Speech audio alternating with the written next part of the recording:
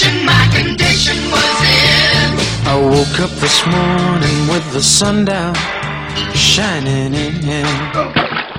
Where's the money, Lebowski? Where's the f***ing money, head? It's down there somewhere. Let me take another look. I found my mind in a brown paper bag, but then 106 miles to Chicago. We got a full tank of gas, half a pack of cigarettes. It's dark, and we're wearing sunglasses. Hit it. Tripped on a cloud and fell 8 miles high. I tore my mind on a jagged sky. Okay, you guys aren't privy to all the new so, that's what you pay me for. I just dropped in to see what condition my condition was in. Illinois Nazis. I hate Illinois Nazis. Yeah, let's cut to the chase, okay? What are you guys selling? I lost you $60,000. There is no one who wants to make that money back for you more than I do. There's just one thing, dude. What's that? You have to use so many cuss words.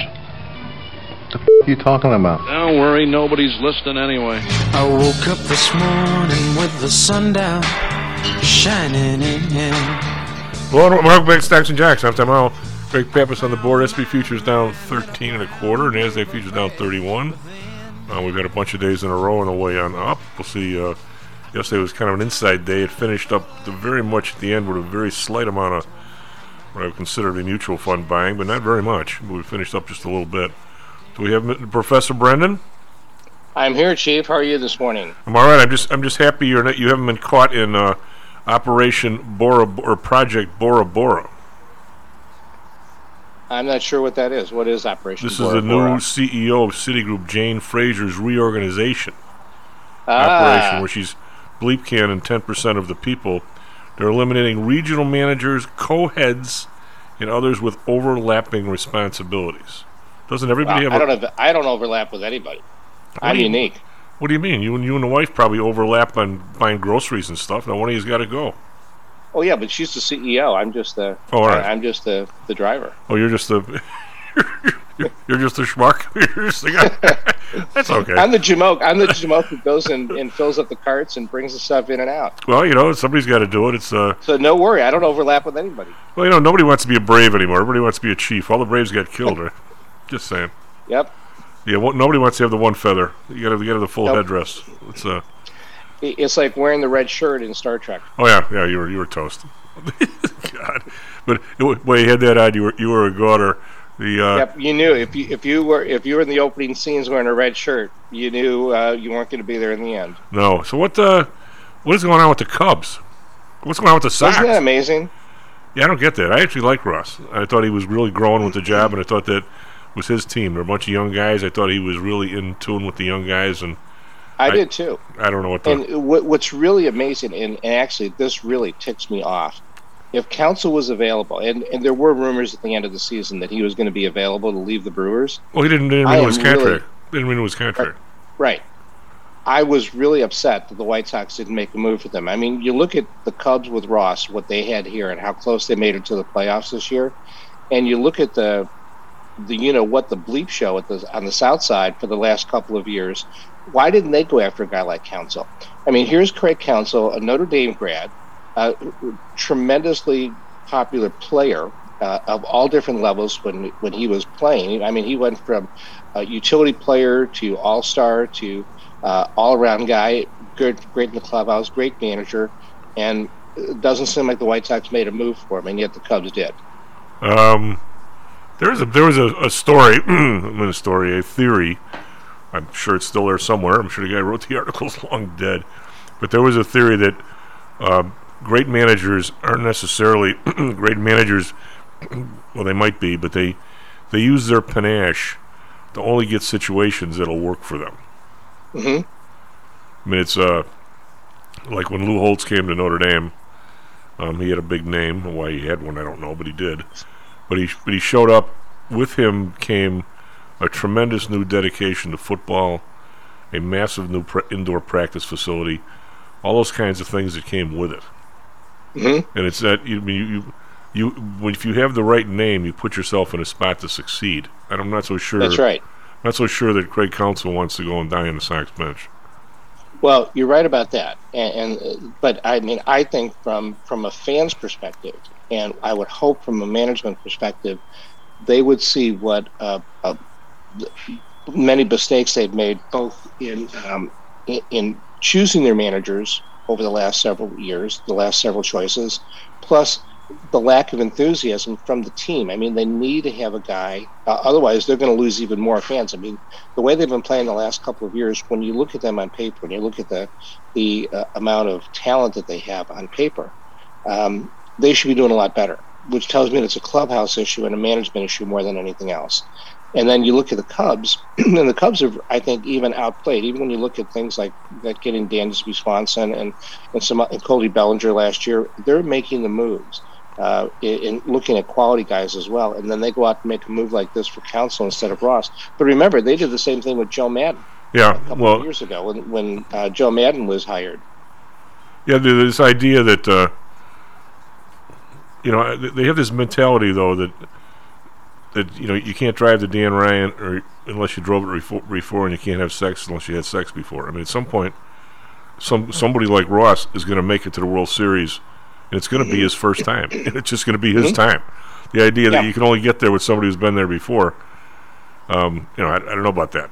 But I thought Ricky Renteria, given the fact that the Sox have always had a pretty serious Latin American bent to their team, I thought he was the perfect guy. I couldn't wait to get rid of him. I agree. I agree. And then dumping him for La Russa was a really horrible mistake. Yeah. Well, La Russa's still a consultant, right? He's still in charge. He is still a consultant, yep. I don't know if he's in charge, but he still has the ear of Reinsdorf, and he is still around the Sox camp. Yeah,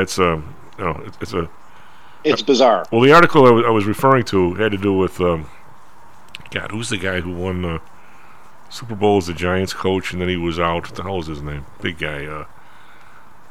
He was a lot of these younger coaches now came from his tree. What was his name?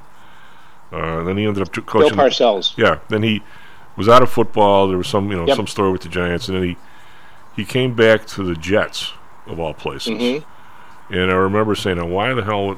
Somebody saying, "Why would he take that job?" Well, Brendan, you and I and Greg, the Jets is back when they played 14 games. Were 1-13, I believe. They had something like 23 guys or some huge number on IR, and they had I don't know how many draft picks in the first 2 rounds. Mm-hmm. So, right for the choosing for the right manager. Yeah, you and I could have walked in there and we'd have taken Greg with us, and we would have. There's no way we weren't going to win 7 games the next year. Mm-hmm. I mean, we're getting the equivalent of 24 new players that were good. Yeah. I mean, it was like it was like the portal in college, for God's sake. Right. And he was there and he lasted a few years. I don't think he made it to the Super Bowl, but he did. I think he was pretty good for a couple of years. Mm-hmm. And then he just got tired of it again. But then the Parcells tree was like the Belichick tree, right? Everybody who worked for him ended up with head coaching jobs for a while. But what do you make of what's going on with the markets and the whole thing going here with the interest rates, and everybody all of a sudden is cheering, yet the mortgage rates are incredibly high at 8%, considering the 10-year is 4.6. So it seems like every record here, every stretch is kind of screwing the consumer at some point. And I don't know if you were listening yesterday, that building here in downtown Chicago sold for you had the tweet, Greg. It was it sold for $45 million in 2014. It sold for $122, and Morgan Stanley's got an $88 million mortgage on the place. Which building was that? 173 West something. John Flanagan thought he knew the building, but he wasn't positive. 173 West somewhere. It was an office building. And what the hell, over? That's a horrible. Yeah. I think is it, Greg? That there's just. Greg, we didn't hear you. $72 per square foot was the price. Yeah. Which is, as low as it's been. That's pretty low. But the mortgage is double the price. Yeah. Especially when you look at downtown buildings here, it's really, really amazing how the valuation has changed over the last, 5-10 years. And COVID had a big thing to do with it, but there were still a lot of people moving out of the traditional loop corridor, the LaSalle Street corridor, for the West Loop and for West Becker Drive and Union Station, or not Union Station, the post office, over the last few years, which is really decimating the downtown area. I mean, I walked down there recently and just remember, I mean, where the Rookery is, Brooks Brothers, empty store where Brooks Brothers is, and boy, when I was down there all the time, I figured, how could Brooks Brothers ever go out of business down there? But the whole place has been decimated, and everything has kind of shifted away from the traditional LaSalle Street corridor, which is a little strange. Well, I think unfortunately, I don't know. The word is not demographics. I don't know what the word is. That isn't some pot shot, but it's it used to be that having the rapid transit where people could get there really easy was a positive. Now you don't want people getting here easy because the wrong people are showing up. I think there's a difference between the rapid transit CTA and the Metro. You still want the Metro lines feeding the downtown areas, but you're right that the CTA is not in a good position right now, either with their service or from a safety feature. I'm kind of curious as to this whole post office thing. All they've really done is pilfer rents from the downtown area. Some suburban areas, they brought some suburban corporations there too, like Walgreens, I think, came in from Deerfield. But you're right. That was also the shift. Even if you look at some of the buildings in Fulton Market or all the ones on that corridor on Wacker Drive, they just pilfered all of the entities from LaSalle Street and over from Wabash, like the CNA building at 333 Wabash that lost all of its tenants to one of the buildings, the BMO building, I think it was. But the West Side is still nowhere near as vibrant as the Loop used to be. No, it's not, and it's also harder to get to. Yeah, well, I think that's part of the allure, actually. Yeah. The only problem is I have people that, my buddies that work over there. Matter of fact, one of the guys at a law firm that was in the Monadnock building, and they moved to the West Side. Mm-hmm. Part of it is there's nobody in the Monadnock building. The West Side's got some action, but the poor guy's got to drive home every night. With the Kennedy like this, it's like an hour to get to DePaul, for God's sake. Mm-hmm. It's brutal. We're here, you just hop on the Ravenswood, you're home. Mm-hmm. It's interesting you mentioned the Monadnock building because that is the tallest building in the world that does not have a steel structure. Yep. It was the last of the skyscrapers to not have a steel structure. And because of its proximity to the federal courts, that building was just filled with small law firms. That's solo practitioners. That's what he is. Solo practitioners and 2-3 person law firms, because the rent was relatively cheap. It was in a great location if you practice in federal court. And it was near the train stations, and right next door you had the Union League Club for any events. I've been working on some. I don't know, Brendan. I don't know if I want to even send it out to people, but I've been kind of researching an economic overhaul, not an overhaul, an economic overview of the last 4 or 5 years, and I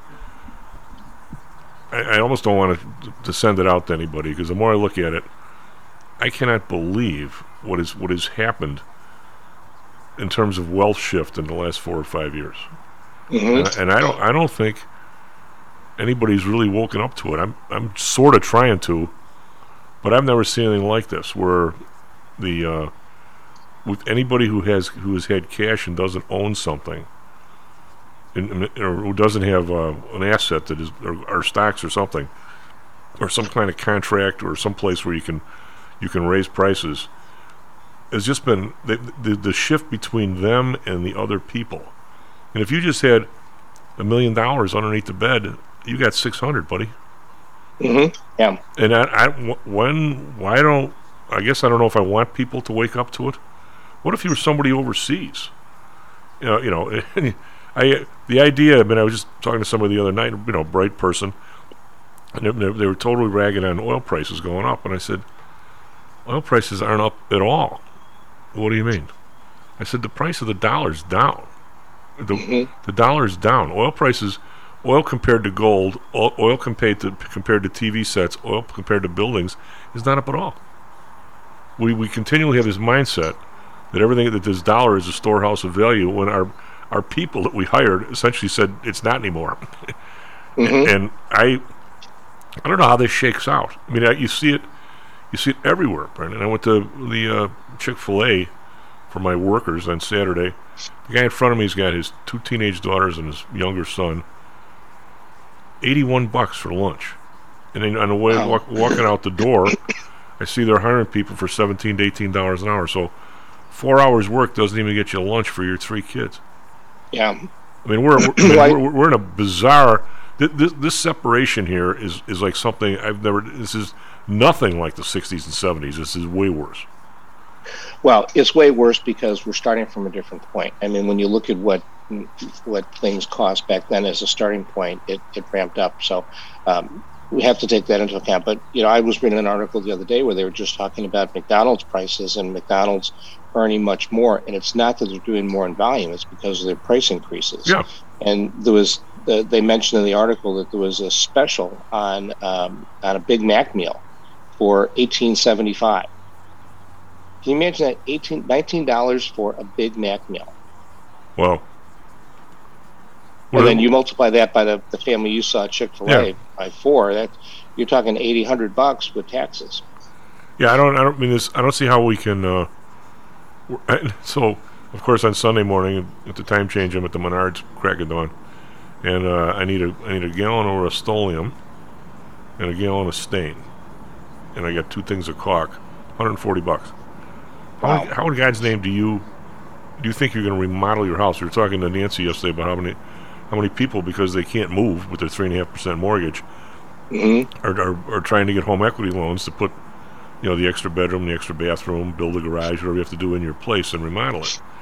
And actually a lot of homes have become dated, so you're just going to update the place you're living and maybe make it nicer instead of going somewhere else. There's no way you can go from a 3.5% mortgage to an 8. Nope. And how I can't imagine what that cost is of. I mean, I bought 2 sheets of plywood, $40 a sheet. $40 a sheet for plywood. I mean, really? I mean, I don't see how in God's name you can. I've been doing. I've always had my finger in construction from when I did it when I was a kid. I don't see how you can do that anymore. I mean, I can't even imagine. Well, I got too much other stuff to do, managing money and stuff. But if I found a place that needed, bathroom, a fixer-upper, just kitchens and I don't know. I mean, I can't even imagine what if you had to do even simple stuff. 25 gallons of paint or something in the brushes, and I don't know. I mean, even if you have people, they're not hosing you on on their labor, but still you got to pay somebody. You got to pay somebody $25-$30 an hour. I mean, or else you don't like the guy, right? I mean, but you've also hit on another topic that is that with the disparity in wealth, that also means that workers need to get paid more in the cycle. And then you look at what are corporate profits relative to what are the earnings. And this is true whether you're looking at the actors strike and what their potential for AI, but also the auto workers, who in 2008 did a lot to save the auto industry by the give-ups and are now asking for some of that back. And it's a better argument for them to make when you're looking at the auto executives who are making record profits for the company and tremendous salaries. And yet... and none of the money is going to the shareholders. Right. It shouldn't now. But we haven't had. Now what I'm saying is Eric was the first. We have to get Eric back as he moved to the south side. I've kind of lost track of him, but he was the guy that said, we have to be aware of this management class. Mm-hmm. Because for a long time, back in the 1800s and stuff, the owners pretty much rode roughshod over everybody. Right. But they were the owners, and in time between unions and between some competition in some areas. The unions maybe got some power for a while. But now, neither one of them, the workers or the owners, have the power. It's this management class that never did anything except manage. Mm-hmm. Your people at Pfizer now, they're not the people who invented the drugs. Commonwealth Edison, does anybody really care if you pay a dividend? I mean, you pay it enough just because you've always paid it. But if you were in the boardroom and said, I think we should pay a dividend instead of buying more stock back, God, that'd be like a stink bomb in church. I mean, you'd never be asked back. Mm-hmm. It's all about. You look at some of these, especially some of these high tech companies. Stock starts out at 10, they pump it up, or people just like it. It's got a future. It goes to 60. One of the bumps has got a bazillion shares of stock options at 20. He cashes it in for $300 million, and all of a sudden the stock goes running back down again. And yet there's a guy with $300 million, and nobody else got a dime. Right. I don't know how this somehow.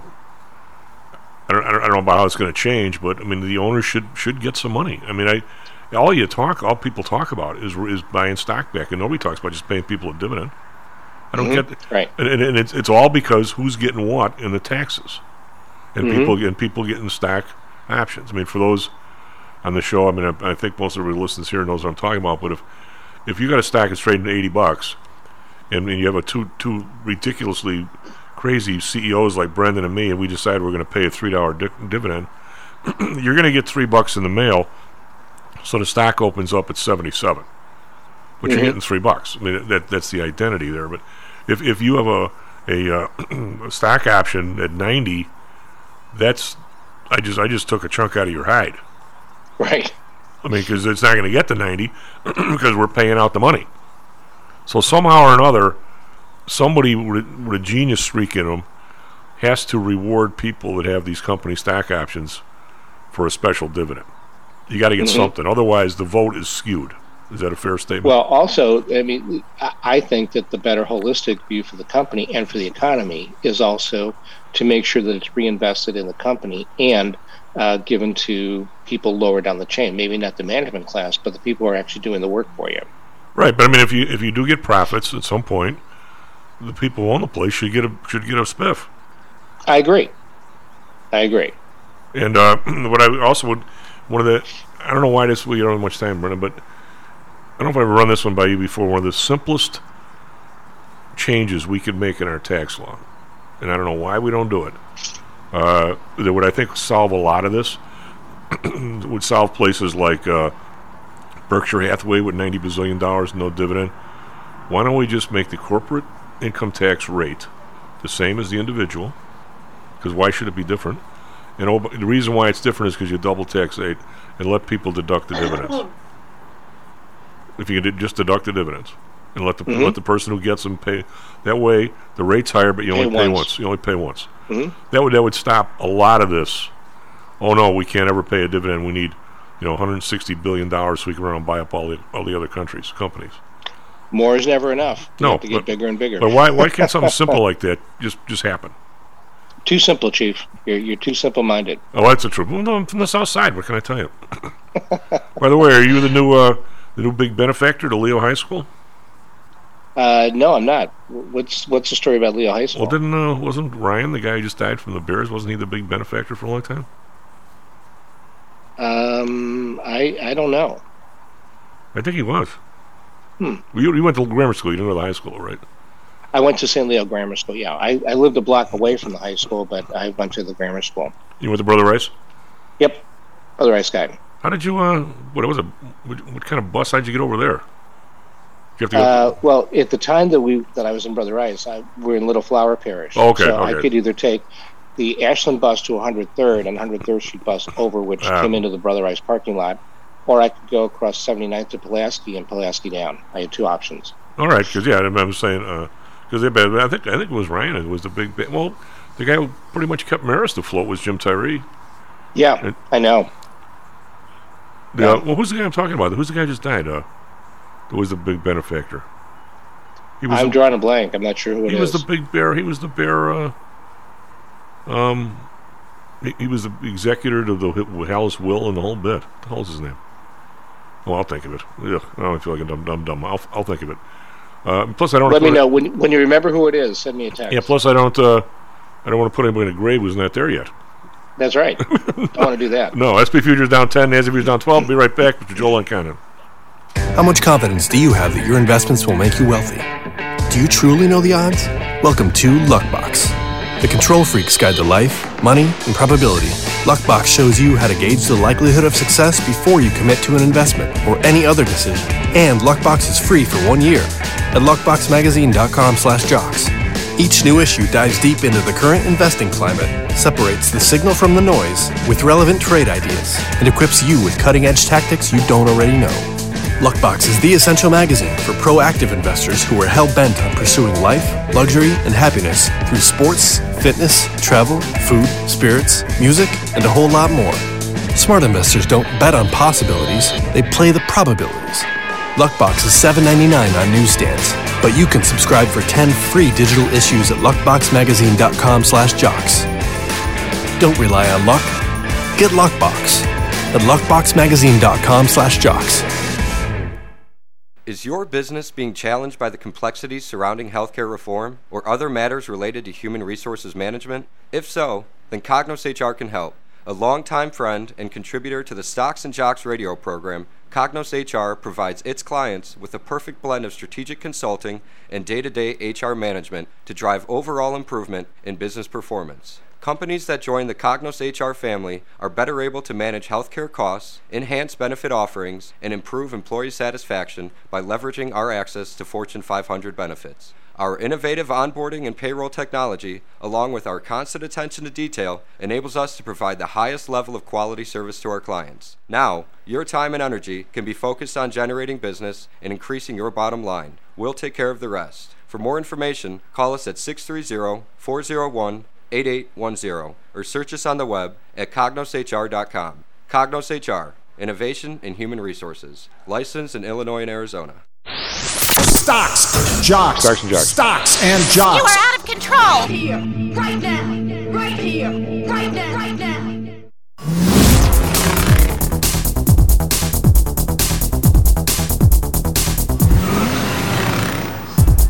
Hello and welcome back to Stocks and Jocks. I'm Tom Al.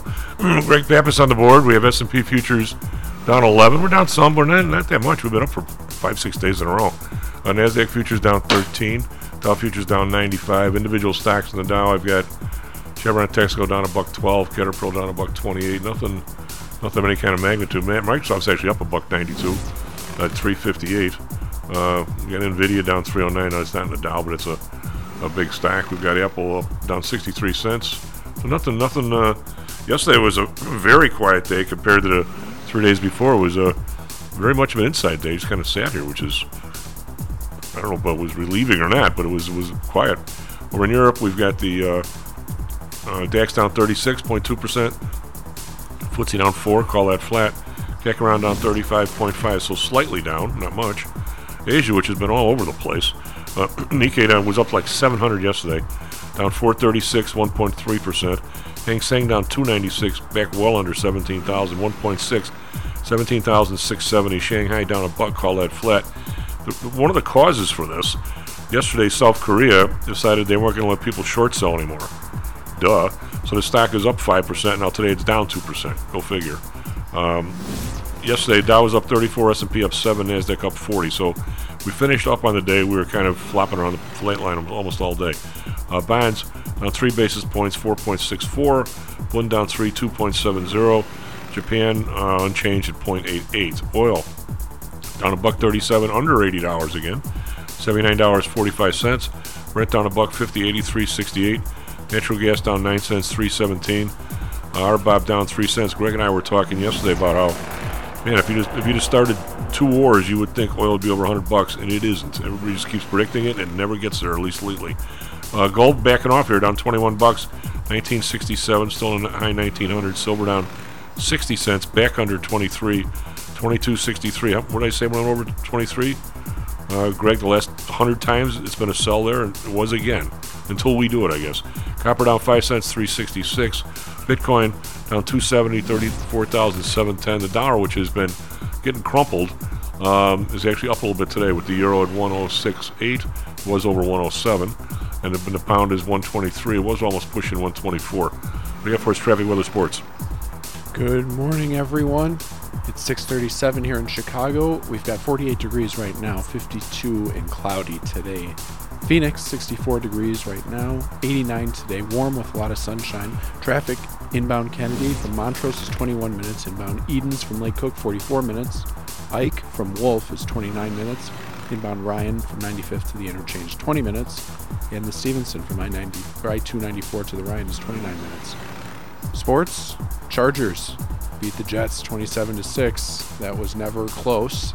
No. And then there was a whole lot of never close matches in college basketball. Kansas winning by 43. Purdue and Houston both won by 53. Marquette by 22. And preseason number 4 Michigan State loses to James Madison. That was 79-76. Ouch. Yeah. Anyways, that's all I got, Chief. Back to you. Do we have Mr. Joel? Good morning, Chief. Hey, how are you? Well, we're doing well. Hey, what do you make of what is it going to ask you? Was Detroit ever caught up? I think, and Greg's going to know better than me, I think we had quite a bit of office space here in Chicago. I say quite a bit, not like 20% of it or anything. WeWork had a lot of the leases here, didn't they? Were they yeah, I believe they had one major building in Detroit, which obviously they didn't fill up. But what a debacle, bankruptcy, huh? You talk about bad timing to try and go into short-term office space. They couldn't have timed it any worse. Yeah. Well, you wonder what this once valued at $47 billion files for bankruptcy. I'd love to have a list of all the execs that came out of there with millions of dollars and the stock was up at the high. Now nobody's got anything. No, yeah, that $550 traded over back in mid-2021. Of course, but a lot of reverse splits in there. But that the one guy, I'm trying to think of his name. I know he made out pretty well, but so many SPACs, so many companies like that ended up going that way. That was definitely a time in the market where a lot of not many people made money, but they were very vocal, the ones that did, and then a lot of people lost a lot of money, Chief. Well, a lot of people there. What was the guy's name? Newman, you said, Greg?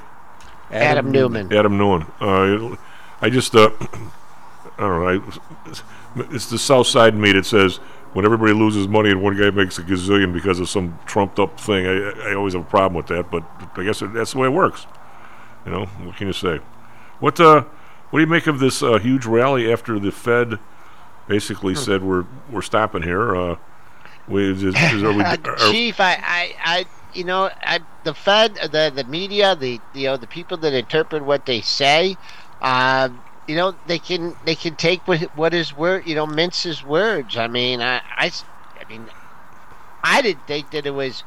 I thought some of the other talks that they gave that they said were so hawkish, and they think that this one is so dovish. I think he's just middling it. I really don't think it was. I think the market was just at an inflection point where you just kind of ran out of sellers, and then and the market was primed and looking for a catalyst. And his speech, what he said was the catalyst for us. And you mentioned the rally. It's a 6-day rally in the S&P. We haven't had too many of those, but you gotta think about the factors that can make this rally continue. And oh boy, I can't. It's hard for me to identify, what the next move is here. Over 4,400 in the S&Ps. The best thing we can do is just, hang in here a little bit, build a little base, and perhaps we get to those inflation numbers in the middle of the month. But the inflation numbers weren't great last month either. So I just don't think it's a foregone conclusion that the Fed is done. Here's what I took away from the body language and the whole bit was there's no chance that they're going to really attack, I'll say, the price level. In other words, they're not going to try and back it off from where it is, which I've suspected for a while, and I think you have too. So we're talking about the inflation rate going forward, and I also thought he said we're going to get to 2%, but we don't really care if we get there like this week. We'll get there, which means God knows when. Yeah.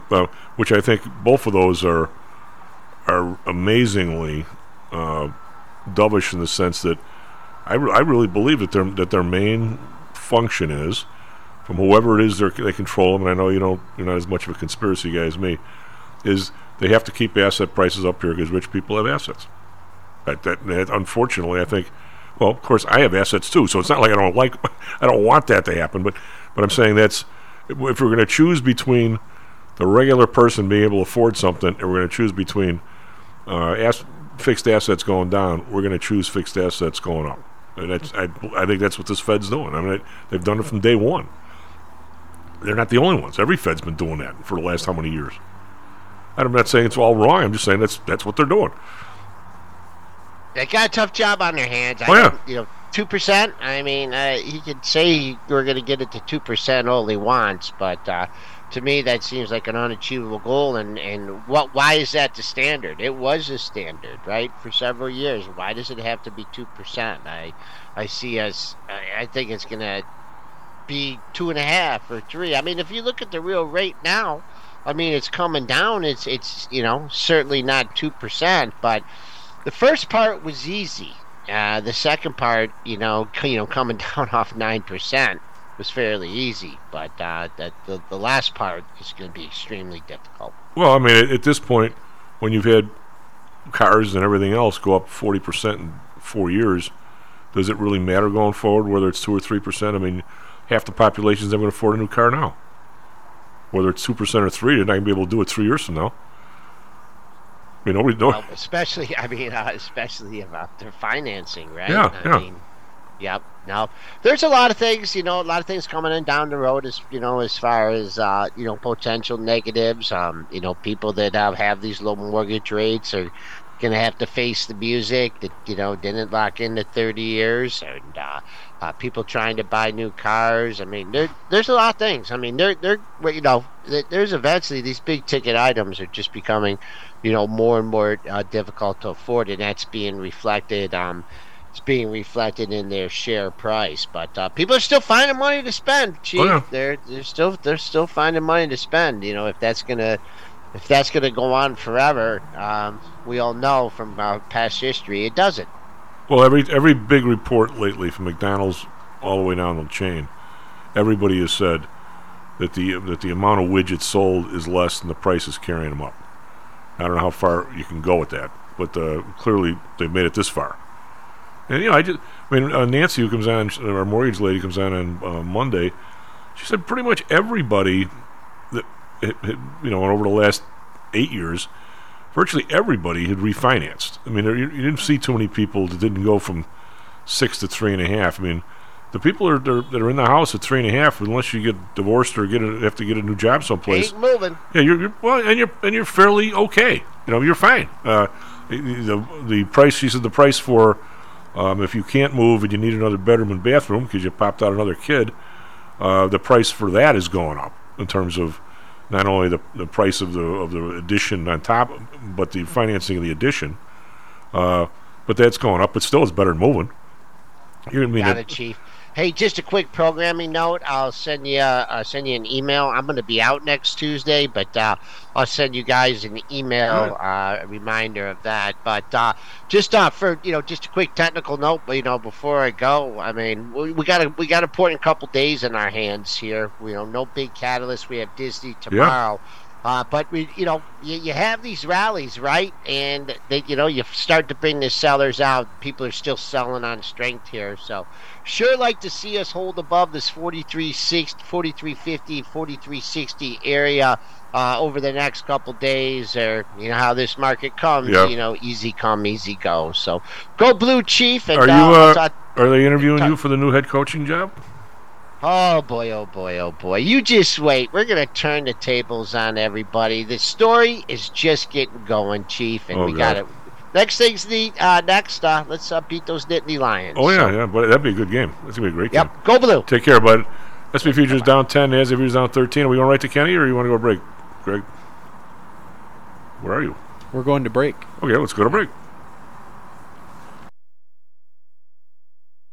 Are you one of the millions of people who suffer with pain? Do you wake up in the morning with stiffness in the lower back or neck? Why are you using medication to cover up the symptoms without treating the actual cause? Painkillers, muscle relaxants, and anti-inflammatories are not the answer. At ChiroMed, physicians are trained to detect the cause of your symptoms and to correct the underlying problem. If you're ready to listen to common sense and do what it takes to make changes in your body that can affect your health for the rest of your life, give ChiroMed a call and set up a complimentary consultation. They are located in Orland Park and can be reached at 708-403-2727. 20,000 patients over 22 years have been treated at ChiroMed, and over 90% of them have had positive results without medication or expensive surgery. Isn't it time you did something good for your body too? Give ChiroMed a call, 708-403-2727. That's 708-403-2727. Let's get you pain-free and living again.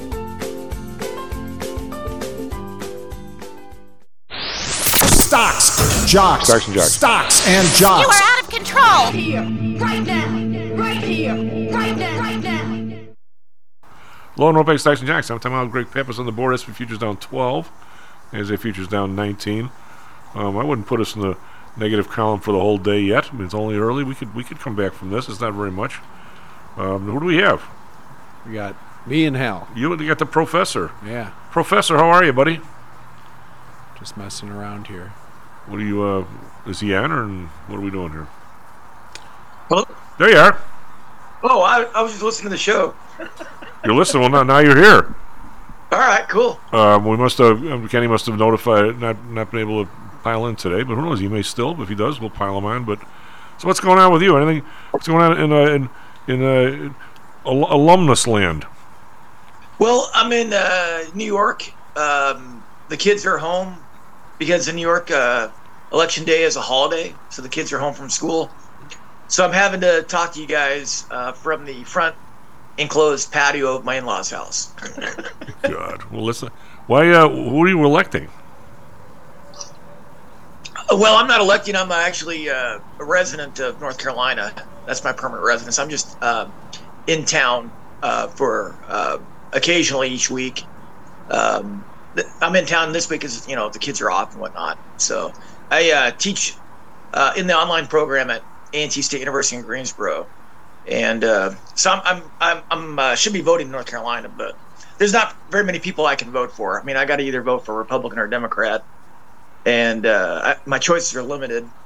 I'd like to vote for a libertarian who could make a libertarian argument, but there's far and few of them. So me voting makes almost absolutely no difference because I think the libertarian percent of the vote is about 1%. Yep. What? I'm extremely cynical this morning, Tom. That's okay. I was going over what I think of the monetary moves of the last 5 years, and I'm coming to the conclusion it's the biggest shift in wealth we've ever seen in society ever. And it's a lot like Germany, I think. I mean, yeah, the landowners, the property holders, the people who own commercial and residential real estate, they did pretty well during inflation. So the people that own the real estate, they're probably all right. Their rents are going up. Their mortgages are staying flat because your principal doesn't rise in inflation. And when your rents rise as fast as they are, if you have a substantial inflation, your rents can pay down your principals pretty quick. Without a doubt. I think the difference to me is you can point to these individual cases, and I do a lot. The Weimar Republic. You can look at Argentina, Venezuela. Obviously, you can look at Turkey.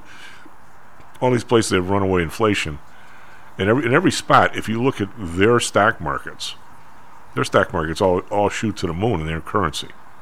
Yeah. But because they're not the reserve currency, everybody says, so what? It's going up in Turkish currency, but the Turkish currency is going down so fast that it doesn't make any difference. I've never seen. I mean, somewhere, maybe you could tell me, somewhere back in the day when somebody might have had somewhat of a reserve currency. I don't know, did anybody ever really have a reserve currency like we do? Well, I kind of think, maybe gold or silver were kind of like... Well, that's right. I was going to say, it was always a commodity of some kind. Yeah, and if a country debased its gold currency or its silver currency by mixing in other metals with it, it would devalue. Right. So, I mean, I think we have examples of it. If you look at where the word millionaire came from, it came from the period of time where John Law, kind of a rogue Scot, he was thrown in jail for having a duel with the guy that he had an affair with this guy's wife, and they had a duel, and he got thrown in jail, and he bribed himself out of jail, and he ended up in France. And he was really good at the tables, the gambling tables, and did really well, and the king's men noticed him, and they put him in charge of their bank. And the next thing you know, you have this thing called the Mississippi Bubble. And Richard Cantillon, one of my favorite economists, was telling the guy, look, you're creating this asset bubble. And Richard Cantillon's like the Michael Burry of his day. And he sold, instead of going short, he was long. He got out. He sold his properties. He sold at the height, and then he escaped to Italy, where he could avoid the guillotine. And that bubble burst, and we call that bubble the Mississippi Bubble. And it was inflated on titles instead of bonds. Well, but I mean, the idea. I mean, I'm sure. What our listeners, I think, do give a crap. Like I say, nobody really gives a crap about somebody in Poland or in Russia that manages to get 10 $100 U.S. bills, and that's his storehouse of value, and now they're not. I've never seen or read about first, I've never seen a reserve currency like us since World War II. We are the world's currency. I've never seen anybody essentially have the balls to debase a world currency like this ever. Yeah. This is really something. The more I think about it, the more I write it down on paper, the more I want to almost throw it away. The Brits had kind of a reserve currency, but in 1930, I believe, in one day they went off the gold standard.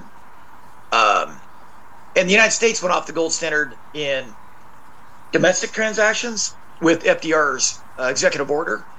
And then we went off the gold standard with Nixon's executive order during his presidency. So for the United States to go off the gold standard took, like 30 or 40 years, and us printing "In God We Trust" on our own money, that started appearing on our dollars in the 1950s. So we were trying to get rid of the gold standard, and they were slowly erasing the L in gold and replacing it with the God standard.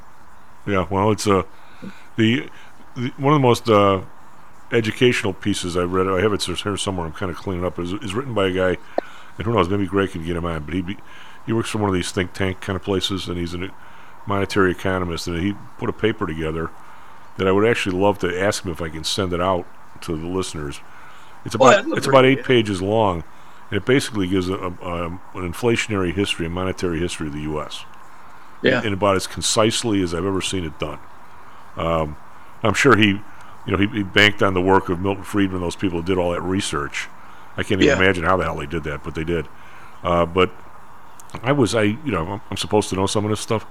I was astounded by the difference between the Union and the Confederacy during the Civil War. And that's why I was so up in arms with what we did with the COVID, because in the Civil War, which had to be the worst, crisis that ever hit this country. I can't imagine other than maybe the Revolution. World War II was bad, but wasn't as bad as fighting yourself. The Union side, and we know there was no central bank, but somebody managed the stuff, only increased their money supply by like 10% a year. So the money really there was never an inflationary bulge on the a little bit, but 10% a year for 4 years is not like we did 40% in 18 months or whatever we did during COVID, right? After a whole period of time, when 2009 we were doing 8% a year before that, right? So it was just it was like piling water on the ocean or something. But the South, on the other hand, did just the opposite. Not only did they push more money into the system, but they were so lame that the money they pushed out there was easy to counterfeit. So you could totally. What was the Confederate dollar? I've seen pictures of them. I don't think I've ever held one, but evidently they were real easy to counterfeit. Which I wouldn't know that, but so they managed to totally screwed up. So their currency fell apart. So did their economy, where the unions didn't. And obviously the bullets helped, and the amount of people and the production the North had, but you could make the case that the reason why the North won was because of the way they controlled their currency versus the South. Yeah. And after, well, when you inflate your currency 10%, but your neighbors or your trading partners inflate it at a more rapid rate. Yeah. That's kind of the situation we find ourselves today. Well, but after the interesting part was after the war, I mean, Lincoln went off the gold standard, right? But he wanted to get back. Well, it wasn't him; he was dead.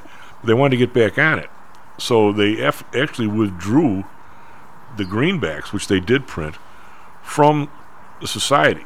So the idea that you can't, and yet after the Civil War, that 5 or 6 years, according to Milton Friedman's book, was one of the most biggest increase in terms of productivity and in terms of real production that we've ever had. At the same time, prices were going down because they were. Well, I think you can have a deflationary. I mean, these buffoons today don't think that you can have growth in a deflationary environment. Yes, you can. I believe you can. Yeah. The people that don't want deflation are the landlords. Without a doubt. Well, they don't want the deflation. Yeah. But let's be blunt about it. Can't have deflation. Yeah. But it's early in the morning. Let's be blunt about it. The people who control the government, control the assets, want inflation. Yeah. The real estate markets want inflation. Local governments want inflation. They can get property tax increases while increasing the rate if there's an inflation, if the property values go up. So the car manufacturers got to have inflation, right? Well, the banks got to have inflation. Well, one of the most interesting statements that Milton Friedman ever made is one of the reasons why you have to beware inflation is that when it first starts to happen, it feels so good. He goes, it's like your first beer. Yeah. I would say it's more like I've never had crack. No, me neither. Or cocaine. I've never had it before. I've had a couple hits on some marijuana, and I never saw the big deal. Now, did you inhale? Oh, I inhaled, yeah. I tried. I inhaled. I mean, I'm an addictive person. I have an addictive personality. The first time I smoked cigarettes was in a bar, the Phoenix Underground in Seattle when I was in the Navy, and I was a little tipsy, and all they had was Camel and filters. Oh, yeah. And I smoked the whole pack that night. What did and your then lungs 10 years feel later like? in graduate school, I redid the experiment, and both times the Camel and filters made me sick for 4 days, and I never smoked since. Oh, God. But yeah, I'm an addicted person, so I've inhaled marijuana at least 3 times. My buddy Doug Buffon used to smoke the Camel Unfiltereds up in the first time. Oh, man, God. It's nasty. Oh, it's nasty. But yeah, I would say it's more like cocaine, right? Which were... the first hit from what I hear is really good. When out of all those old cigarettes that weren't filtered, which were worse, the Camel, the Lucky Strike, or what was the other ones, Chesterfields or something? Ooh.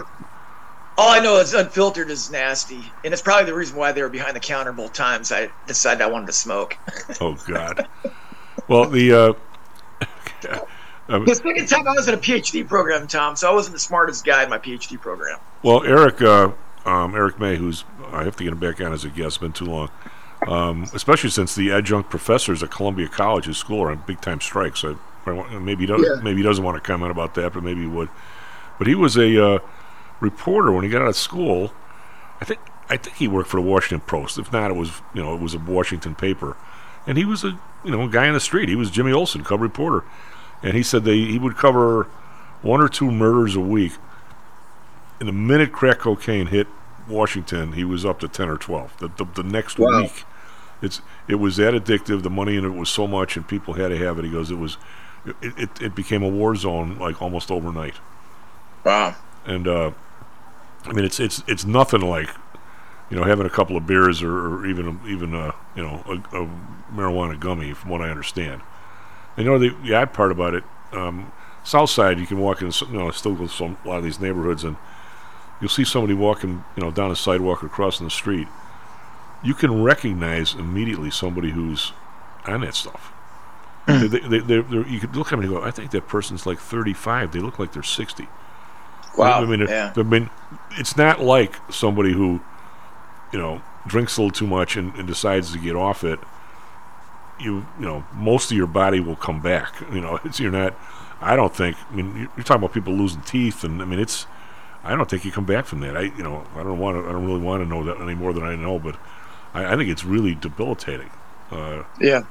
That's Well, Well, my mom was addicted to vodka, and she committed a 20-year suicide. And I always thought she wanted us to be independent, but I think what she wanted was she wanted us out of the house as soon as we graduated high school. She wanted us out of the house so she could just let loose and drink herself literally to death. And going through childhood traumas, I realized that my mom and my dad, they probably, they're Mormon kids. They got married in Elko, Nevada, and partying there. I mean, one's a daughter of a stake president, one's the son of a Mormon bishop, and they got married in Elko, eloped, and they were probably partying the entire time. And then there are things that happened to me when I was a kid that I'm thinking, what was my mom thinking? And I'm thinking, she's probably day drunk. And once your body gets addicted to that stuff, it's a downward cycle that ultimately leads to death, I think. And I think there's very little that you can do to get out of that cycle. I think some people have a predisposition towards it. Yeah. I had this real quick story, and we'll go to break because it has nothing to do with Stacks and Jacks. But one of the schools I was a janitor in, and the guys that were older was a school on the south side. It was a grammar school, so the janitors were older. The teachers were all like a month from retirement, and the place was spotless, right? So matter of fact, one morning we get about 2 inches of snow, and it's real light stuff, right? And I was young.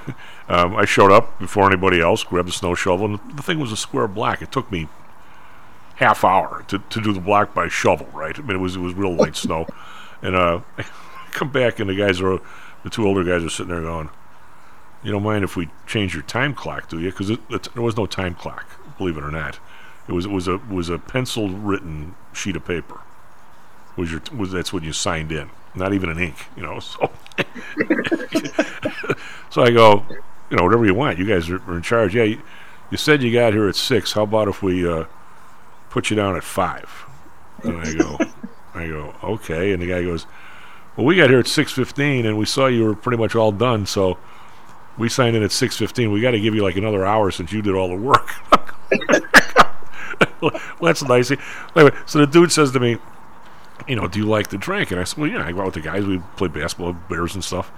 And he goes, you ever have any real problem with it? And I said, no. He goes, you're very lucky. He goes, the first time I ever had a drink, I knew I had a problem the next day. Yeah. He says, all my buddies were hungover. As the day wore on, I got feeling worse. I needed to have more booze. He goes, I just absolutely do not have any tolerance for it at all. I mean, he goes, yeah. They talk about people that are alcoholics. He goes, they're not. They're just drinking too much. He goes, I'm a real alcoholic. I can't have a drop. Yeah. And some of the jokes on the, it's not a funny joke, and some of the American Indians, they're always drunk. Blah blah blah. Yeah. Well, one of my lawyer buddies said that he was representing this guy, and he was like 2% alcohol. He was way up on the test. In jail 2 days later, he was still almost 2%. Wow. But he was not. His body was not breaking it down. That's scary. I mean, but the thing is that could happen to me if I tried some of these other drugs that people do. I could have the same problem with that. I just stayed away. I figured I got one vice that I could handle. I'll stick with one vice. Yeah, I got one vice, and it's caffeine. It's really hard for me to kick that thing, man. Oh man. Well, they get you up in the morning though. Yeah, but it also raises my blood pressure, and if I try to get off of it, it's like I go through physical withdrawals for like a week with migraines that you can't believe. Well, speaking of withdrawals, what did you make of the Fed stuff last week? How does this all fit into what we've been talking about? Market was looking lousy, and all of a sudden it's looking better. Gold, oil, for some reason, is now under $80 again with 2 wars going on, which is somewhat bizarre. The Russians and the Saudis said they're not going to get rid of their production cuts, yet it doesn't seem to have mattered. I've been having an ongoing running discussion, I'll say, with my more conservative creatures on the show regarding this administration's oil policy and the production of oil. And I will agree 100% that Joe Biden at least talks like he's not a fan of oil. Okay. And Trump talked like he was a fan of oil. And I'm going to say that Trump probably is a fan of oil and Biden probably isn't.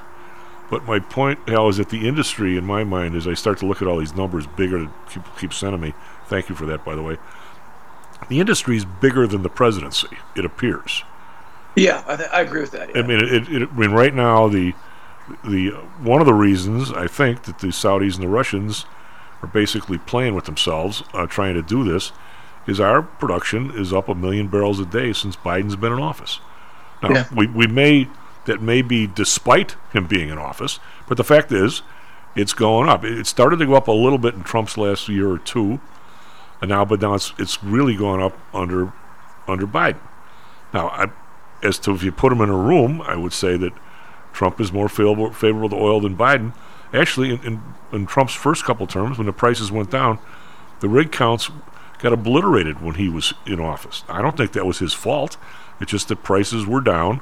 Everybody piles out, and now that the prices are going up to an $80 number, which it looks like they're at least sticky there, all of a sudden people are pumping more, and you got more rigs involved, and blah, blah, blah. And by the way, everybody talks about the refinery capacity, how this guy's buried the refinery capacity. No, he hasn't. There actually was a pretty... refinery capacity has been almost stagnant for 25 years.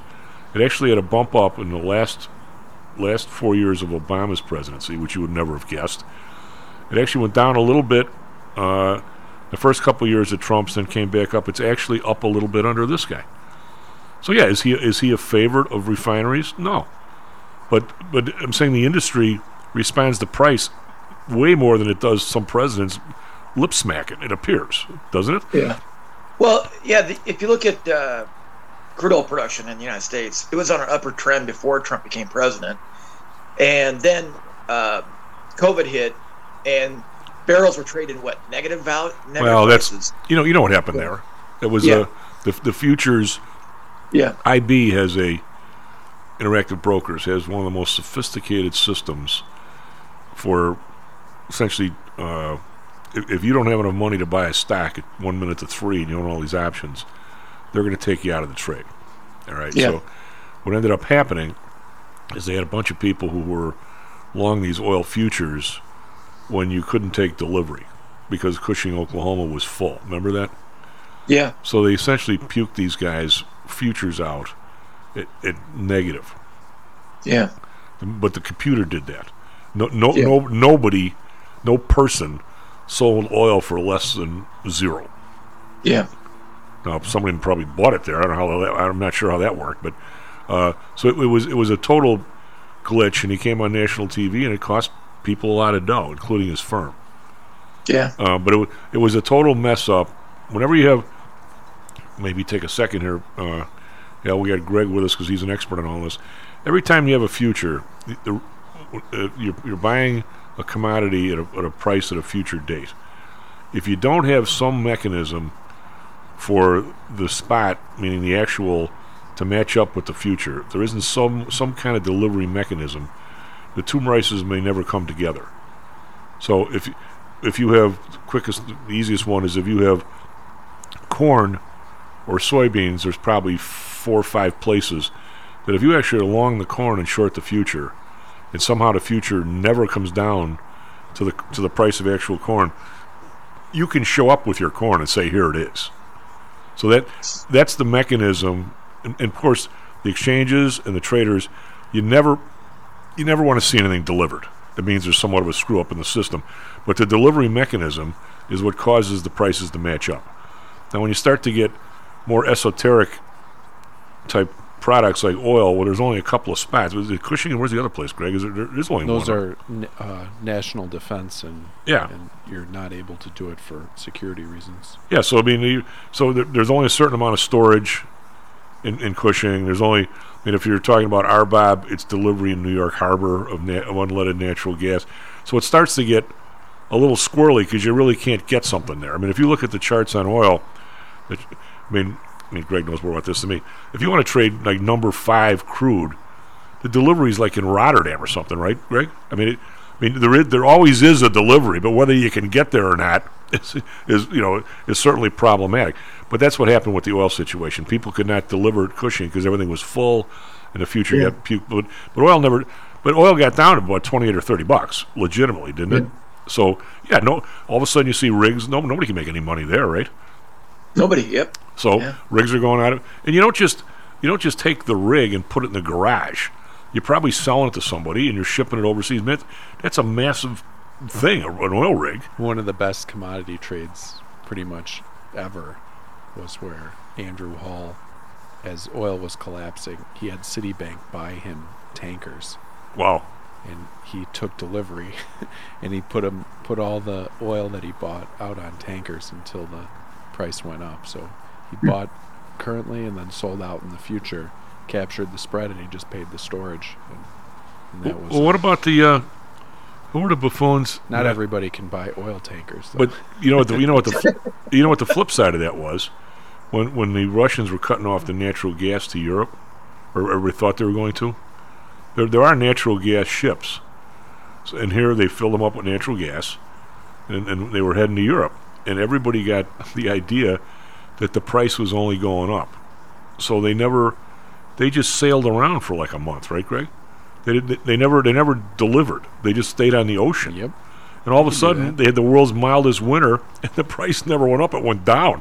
And these guys got totally screwed by not just showing up the first day and selling it. So it doesn't always work. What happens when you're too smart? That's kind of what happened in the West with the railroads. When the railroad shipping got too high, people would find another way to ship it there. They would ship it down to Panama and then cross over the Panama Canal, or what would become the Panama Canal over land, and then they would put it on a ship and then send it up to San Francisco. So the thing about it is, if prices get too high, people will find a way. Well, but it's really sloppy. Yeah, and I think with crude oil and gasoline in the Biden administration, after the pandemic ended and we started coming out, I mean, it kind of trended up, but not like it was. And then in the last, I think, year or two, it's really trended upward. And I think the reason why crude oil prices and gasoline prices are so high right now, I don't think it has really much to do with the supply.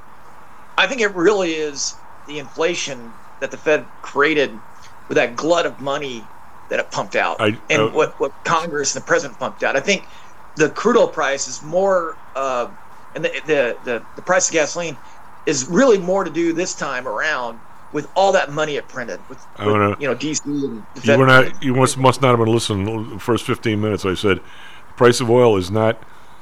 It's not at $80. It's not up at all. It's the price of the dollar in your pocket has gone down.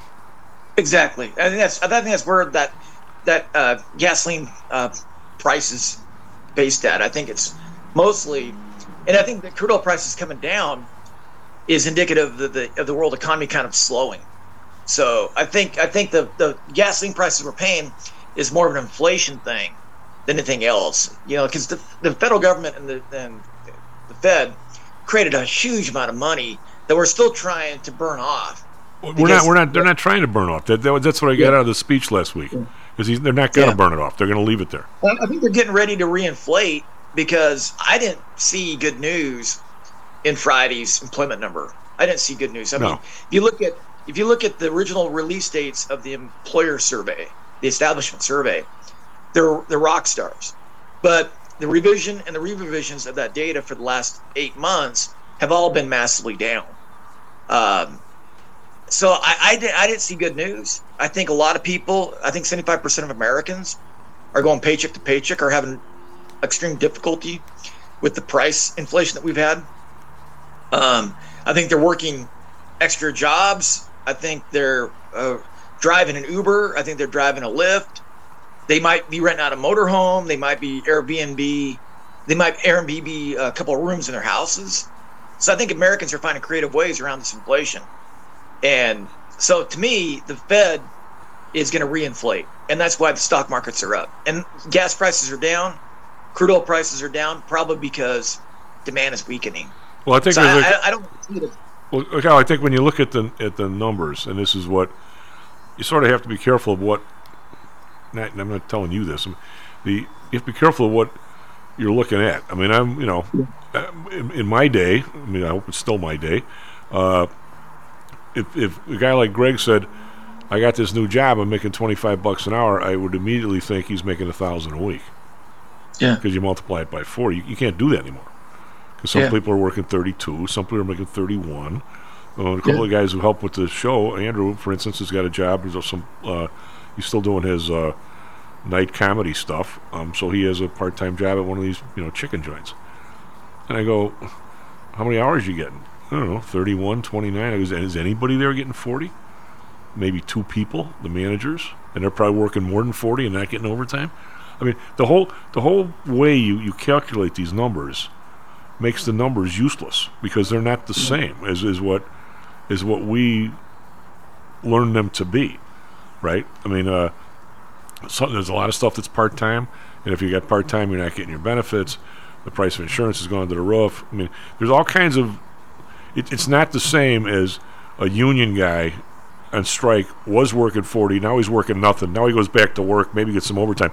It's not like that, Hal. You know that. I mean, so you got to be careful when you look at these numbers and you look at the people that are employed. I mean, look at the difference between, as Carl goes through every time, look at the difference between the household survey and the establishment survey. Yeah, crazy. I mean, how many people realize that the establishment survey, if you have 2 jobs, you're counted twice? When a household survey, you're only counted once. Look at the difference in the numbers. They're dramatic, right? Yeah. Well, my students are learning that right now. I have a homework assignment out where I have them looking at the household survey and I have them looking at the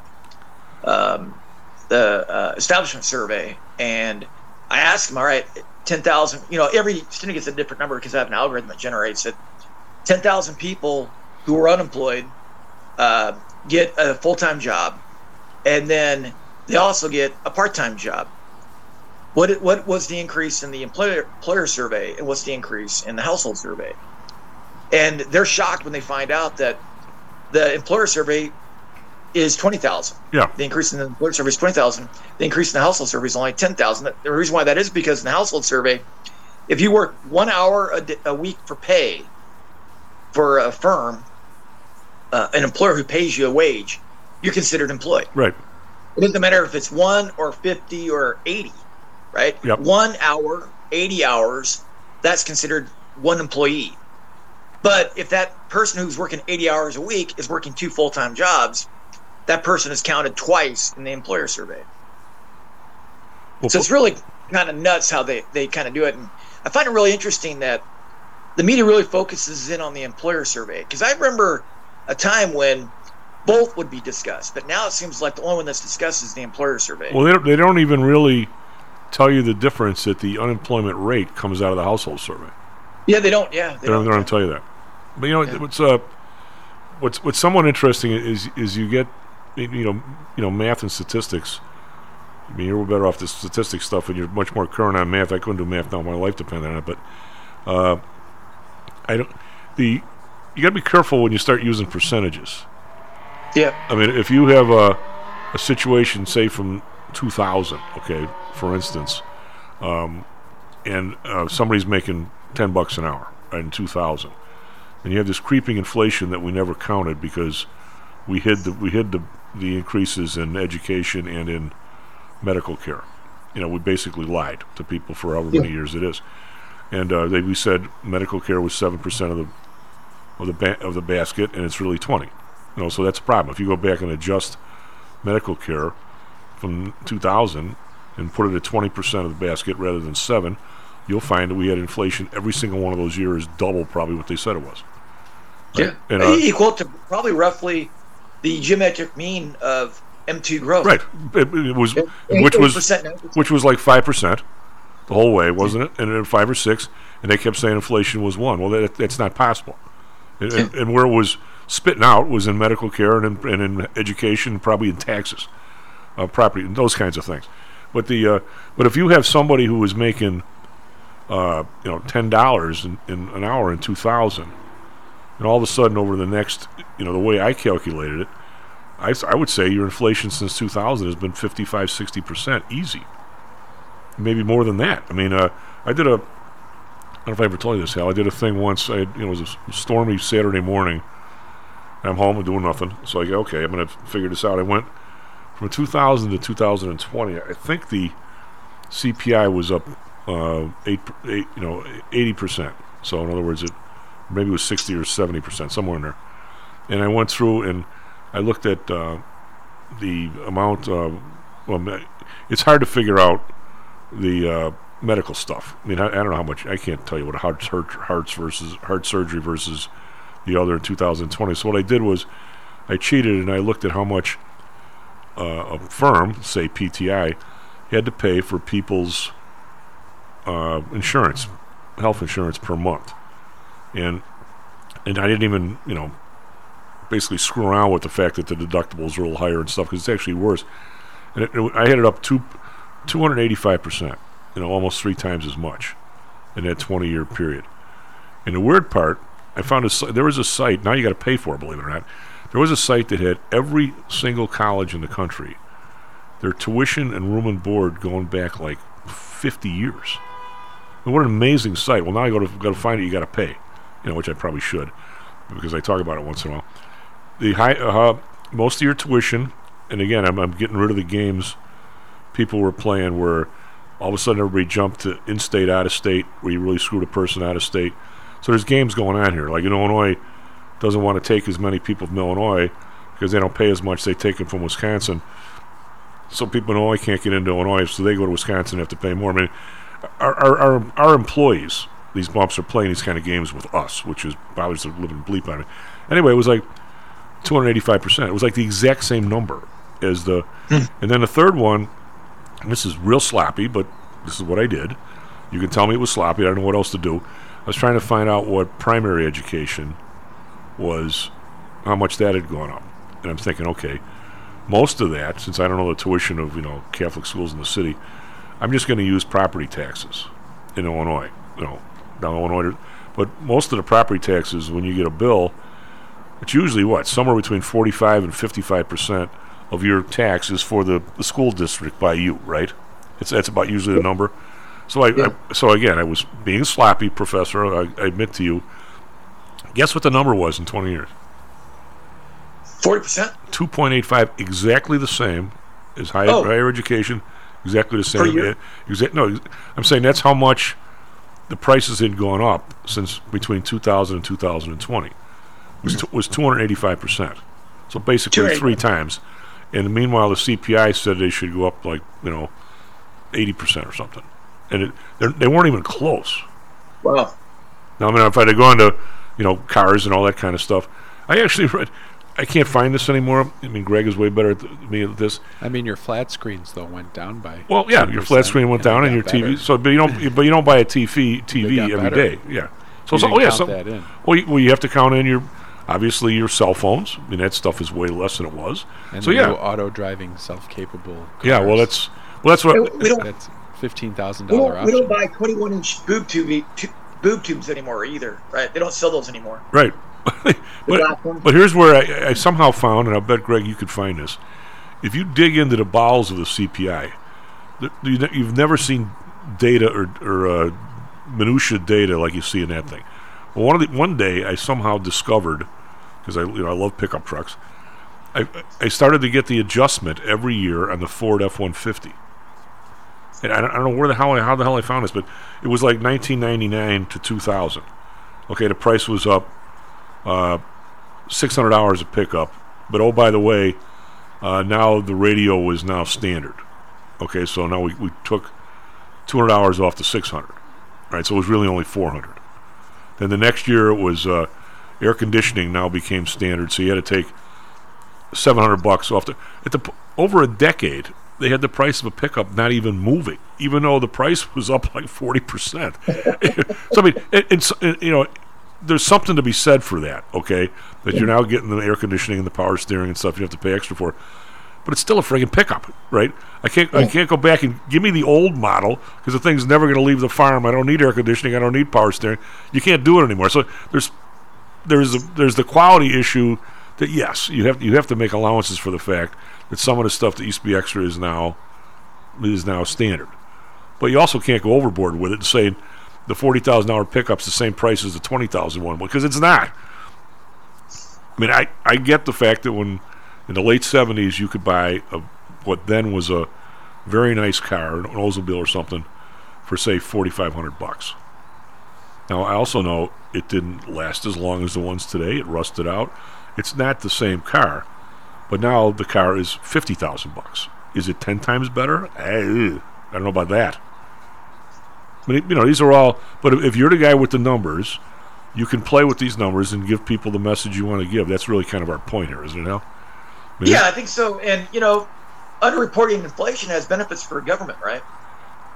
Well, this is what benefits for government. This is what it's when I say this at a group of people having a cocktail, I almost feel like I'm Benedict Arnold, for God's sake. When I say, the single biggest, except for maybe somebody that owns, some building or something, not in Chicago, the single biggest benefactor of inflation is the government. Yeah.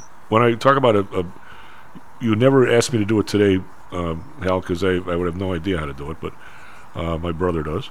I used to do tax returns for people back in the late 70s. And we talked about the inflation back then, or we have talked about it.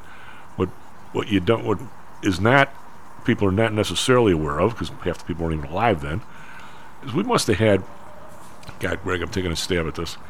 I'm going to say we had 12 to 15 tax brackets. Maybe at least. And now we have, 4 or 5? For a while we only went down to like 2 or 3, didn't we? Now we're creeping back up on the tax brackets. And if somebody started in the people who are getting the COLA increases, the unions, and everybody says, it's those damn unions, they got, cost of living increases and blah, blah, blah. If you started out in 1975 making, I'm going to say $18,000 a year, and with the inflation damn near 10% a year, and now you get to 1982, and you're making $24,000 a year, you think you've kept pace, but the amount of the percentage you owe the government is now a lot higher. Yeah. Because there was all these tax brackets. There literally were tax brackets from 15,000 to 16,500. And then there was one from 16,500 to 18,400. There was in every one the percentage went up a little bit. I mean, right now, if you have Greg, if you want to look this up I think there's a tax bracket where you pay like 10% up to, is it $42,000 a year taxable income, after your deductions and everything. And I think once you go over that, it becomes 22%, something like that, Hal. So if you get the guy who's the auto guy, 44,725 is 12%. It's 12%, and then over that it's 22. 44,726 is 22%. Yeah. So if you get somebody and you give them a raise from say $45,000 to $55,000, which is basically the 40%, or let's say like 20%, 25% of the auto workers are getting. All you did. Now the guy is being taxed another 10% more for that raise essentially than before, even though he's only breaking even. Plus, God help you if you're somebody who has to kick in on your medical stuff because you don't get Obamacare help over $50,000, do you? Yeah. The funny thing is, Tom, in 1987. When I was working for my parents at a bus terminal in Lewiston, Idaho, my parents would say, all right, how many hours did you work last week? You know what I consulted? I consulted the payroll tax tables. God. And, I had a rough number, right, of what my earnings were for the week. And I'd back it off until my my take-home pay was maximized. Oh, God. All right, I work 15 hours a week, Mom. Well, it just the simple stuff, and I get it. Everybody can't have a sandwich sign on. Running them back and forth in front of the White House. Everybody can't have a musket charging up, Capitol Hill or something. Plus, we would want to do that anyway. But it is stunning how maybe people just don't want to look at it. Plus, by the way, it's fatiguing too. I mean, yeah. It should be simple to people. Well, I think it's fatiguing by design. Right? Yeah, but I mean, if a car cost $50,000 5 years ago and your tax rate is 8%, you just paid $4,000 in taxes. Right, the same car now is $80,000. You just paid how much? You just paid $6,400 in taxes. Yeah. Duh. I mean, this should not be. Politicians have found out that they can't, even if they can't just raise tax rates. People, even Democrats in New York City, don't want to pay tax rates, right? So, how do you get them to pay higher taxes? By inflating the currency, right? Yeah, it's S&P futures down 8, and the S&P futures only down $1.50.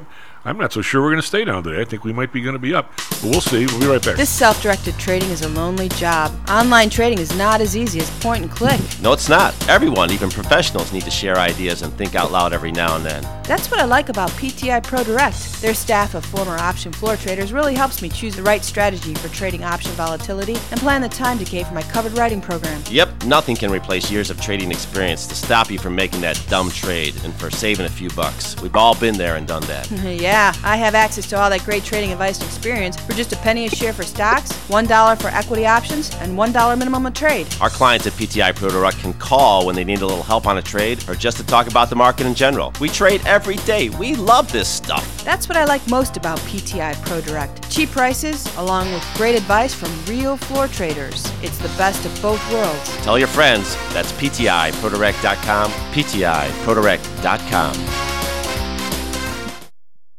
Hey, did you eat your pancake? How much confidence do you have that your investments will make you wealthy? Do you truly know the odds? Welcome to Luckbox, the control freak's guide to life, money, and probability. Luckbox shows you how to factor in the likelihood of success before you commit to an investment or any other life decision. Your brain is smarter than your gut, and that's why you owe it to yourself to read Luckbox. We've made it easy because Luckbox is free for 1 year at luckboxmagazine.com/jocks. Each new issue dives deep into the current investing climate, separates the signal from the noise with timely, actionable trading ideas, and equips you with savvy investing tactics you don't already know, all while exploring how to live your best life through music, spirits, food, sports, travel, fitness, and a whole lot more. Luckbox is the essential magazine for proactive investors who are hell-bent on controlling their financial futures. It's for overachievers and alpha types who don't buy into Wall Street's investment gurus. It's for mavericks who believe in life, luxury, and the pursuit of happiness. It's for you. Smart investors don't bet on possibilities, they play the probabilities. Luckbox is $7.99 on newsstands, but you can subscribe for 10 free digital issues at luckboxmagazine.com/jocks. Don't rely on luck. Get Luckbox at luckboxmagazine.com/jocks. Hear ye, hear ye! The Homer Broadcasting System is on the air! Stocks, jocks, Stocks and jocks. Stocks and jocks. You are out of control. Here, right now, right here, right now, right now.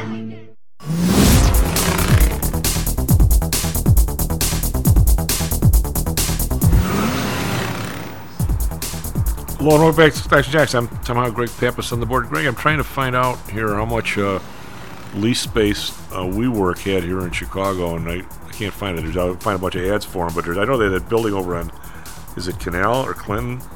There was one further on State Street. I wonder how much they have here that's at risk now since they're going bankrupt, or if it even's at risk. Maybe it's not. Anyway, S&P futures are down 875. NASDAQ futures down a whole buck, Chuck. Actually, now $2. Dow futures down 81, so we're down but a little bit. We're in Europe. We've got we got something going on here in Europe. A nice slow machine is what we have. This will come up in a second. We got about 90 things open on your machine. This is what European markets mixed as positive momentum stalls. UBS watches of Switzerland higher. DAX up 19.1%. The FTSE up 5. Call that flat. CAC down 34.5. So slightly to the downside, but not much there. Asia is interesting because yesterday, if everybody remembers, yesterday the Koreans decided, South Korea decided they were going to not have people be able to short sell their stocks. So the market was up 5%. Well, duh. Now it's down 2% today. So Nikkei, which was up 700 yesterday, is down 436 today.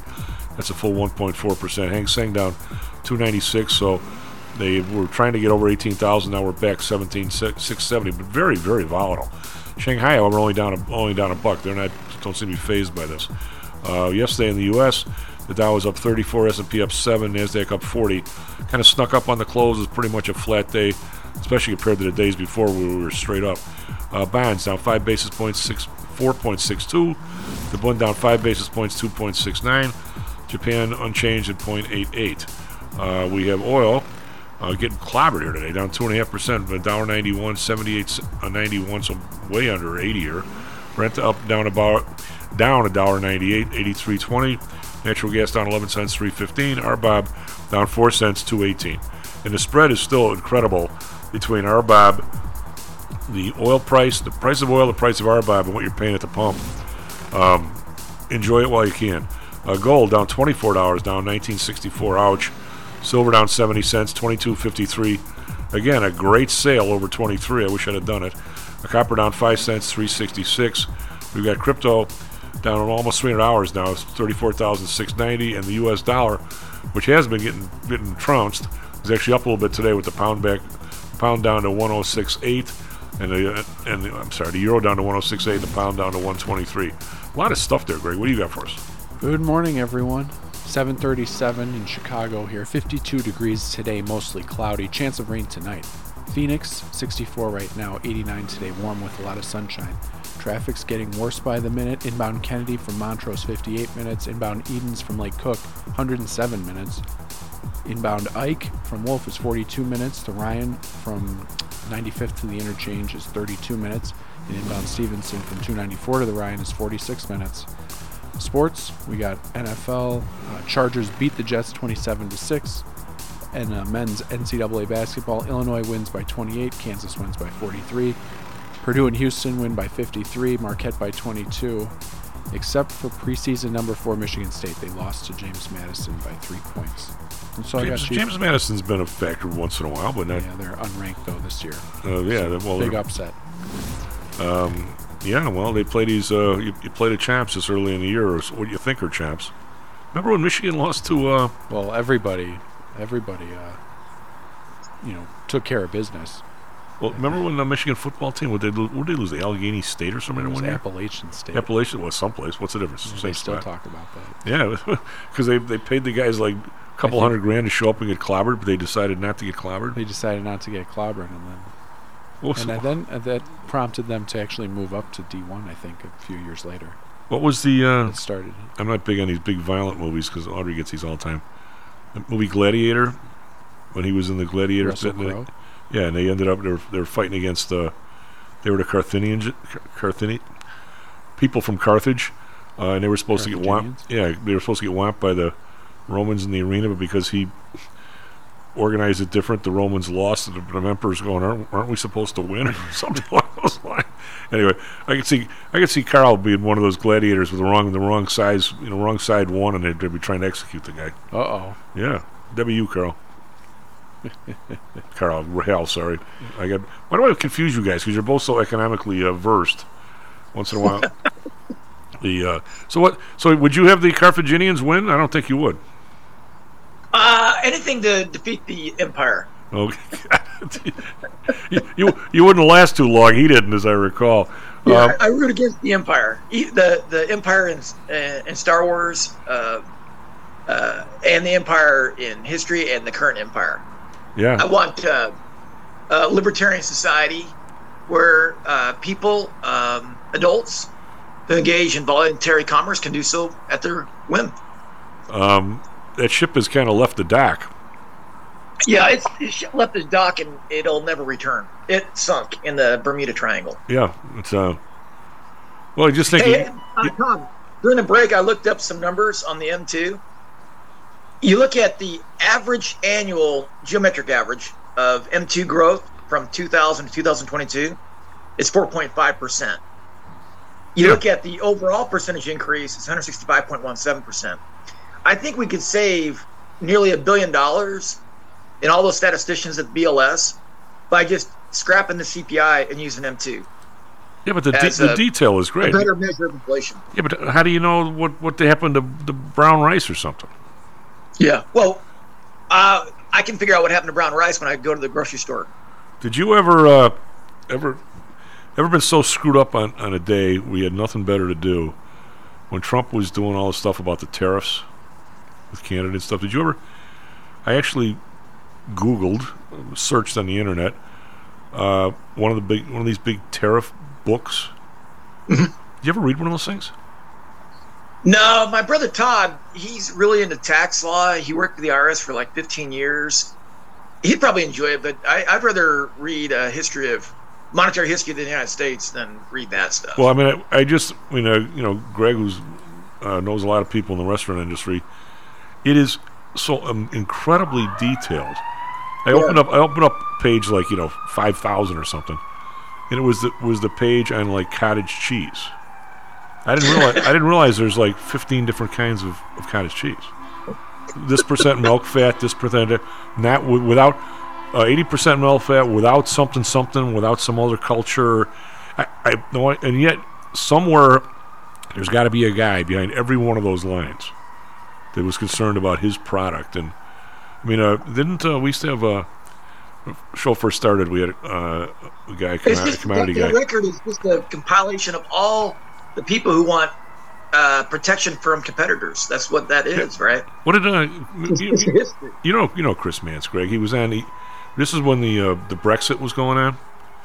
That there was something like how many 75 pages in the regs for lettuce, grades and stuff of lettuce, and what you could charge to go across the borders and stuff. Interesting. It was. I know that in your cottage cheese example that it's similar to milk in that there's full fat, half fat. Yeah, I mean it's low fat. So multiply that by about 30. Or no, it's low fat and then reduced fat. So. I'm just saying there's 4%. 4% milk fat is probably full fat, and that's. But you look at the lumber. The lumber page had to be 4 pages long. I didn't realize there were 50 different kinds of plywood or 100 kinds of. I mean, and every one of them has a different tariff. Yeah. I mean, somebody's behind all this stuff. I mean, It's just a history of businesses wanting protection from their competitors, right? That's all that really is. Have you ever looked at the food defect level handbook of the FDA? No, I didn't know there was such a thing.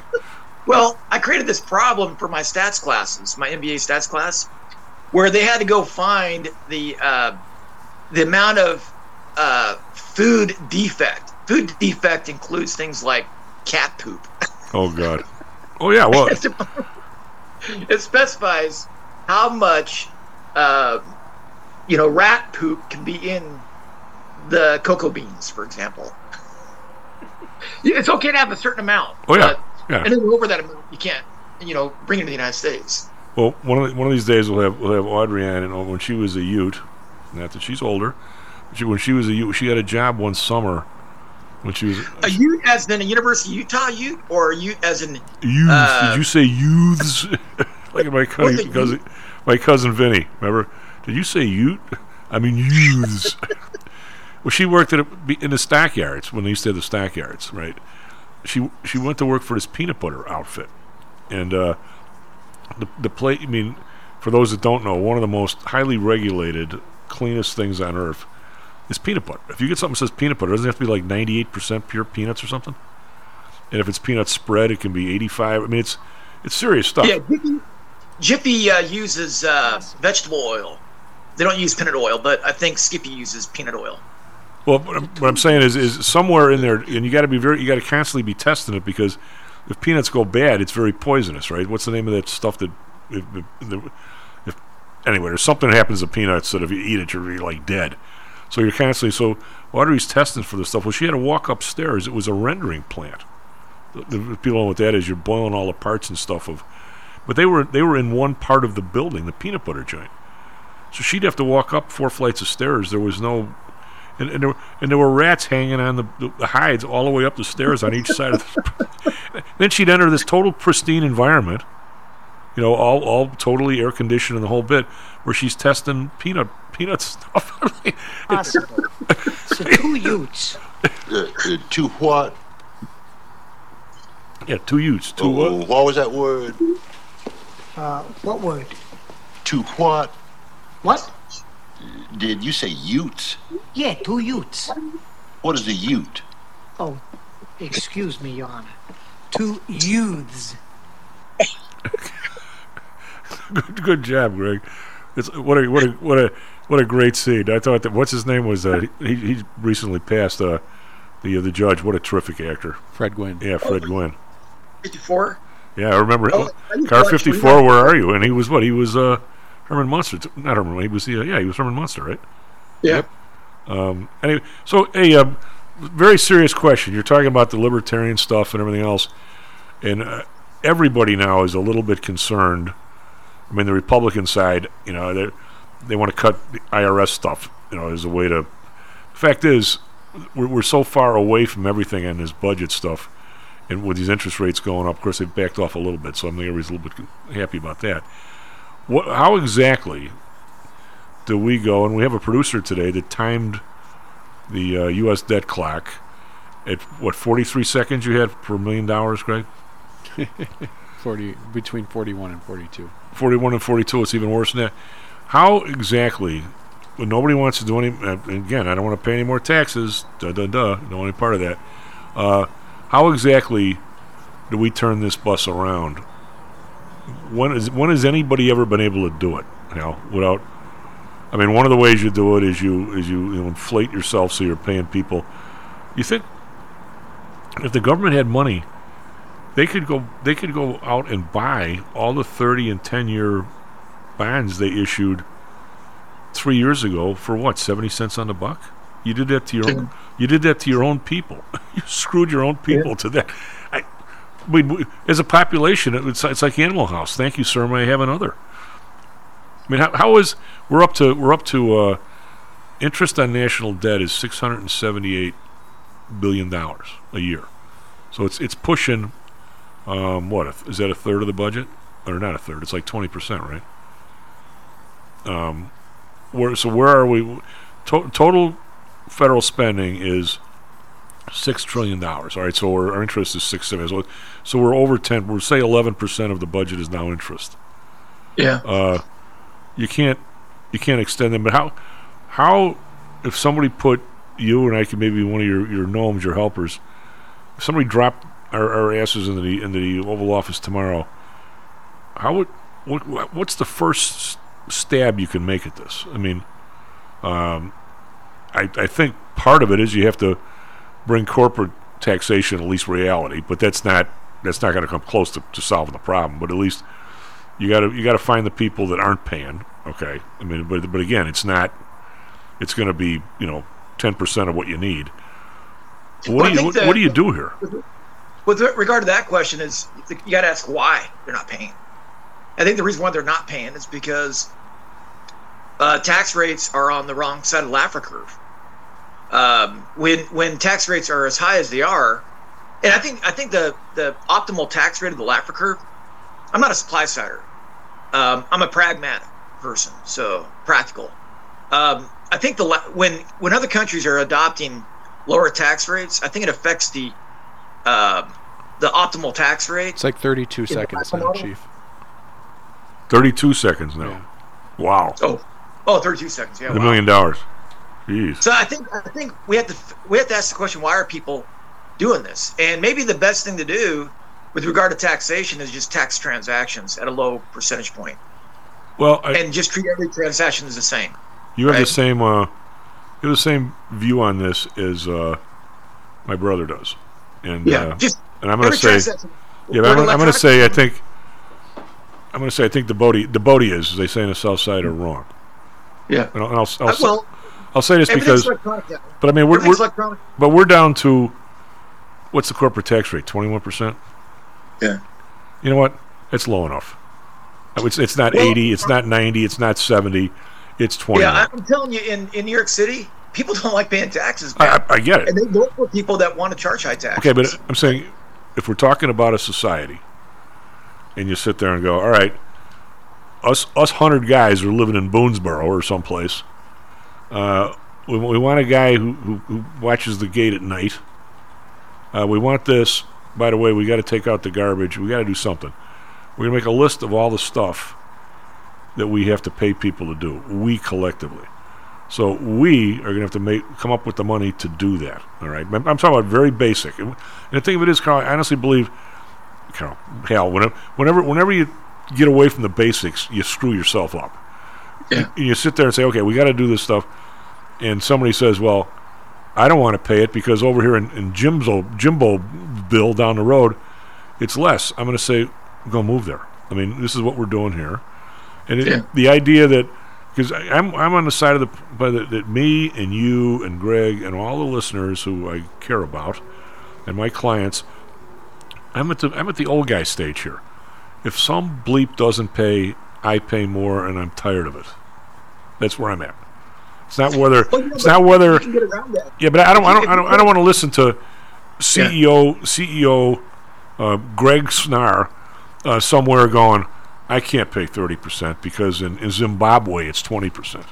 Go to Zimbabwe. You know what I mean? I'm saying at some point this is our number. If you don't like it, let's go through Congress and get it fixed. But by the way, this is the number.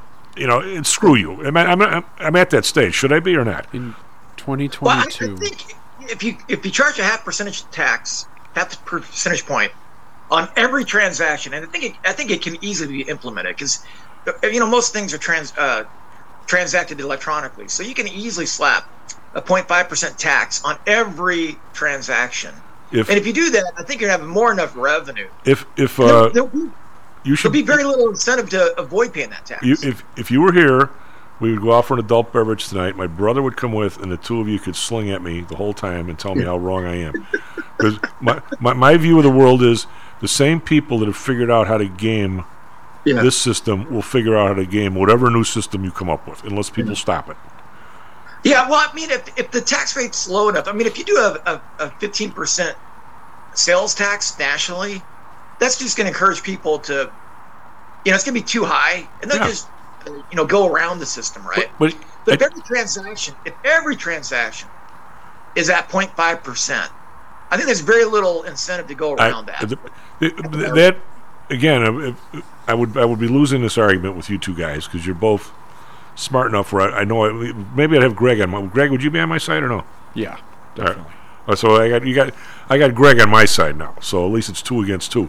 But I honestly think that if the tax is 40%, whether it's right or wrong, I don't know. I think it's 40% is probably a little too high. I don't want to pay 40%.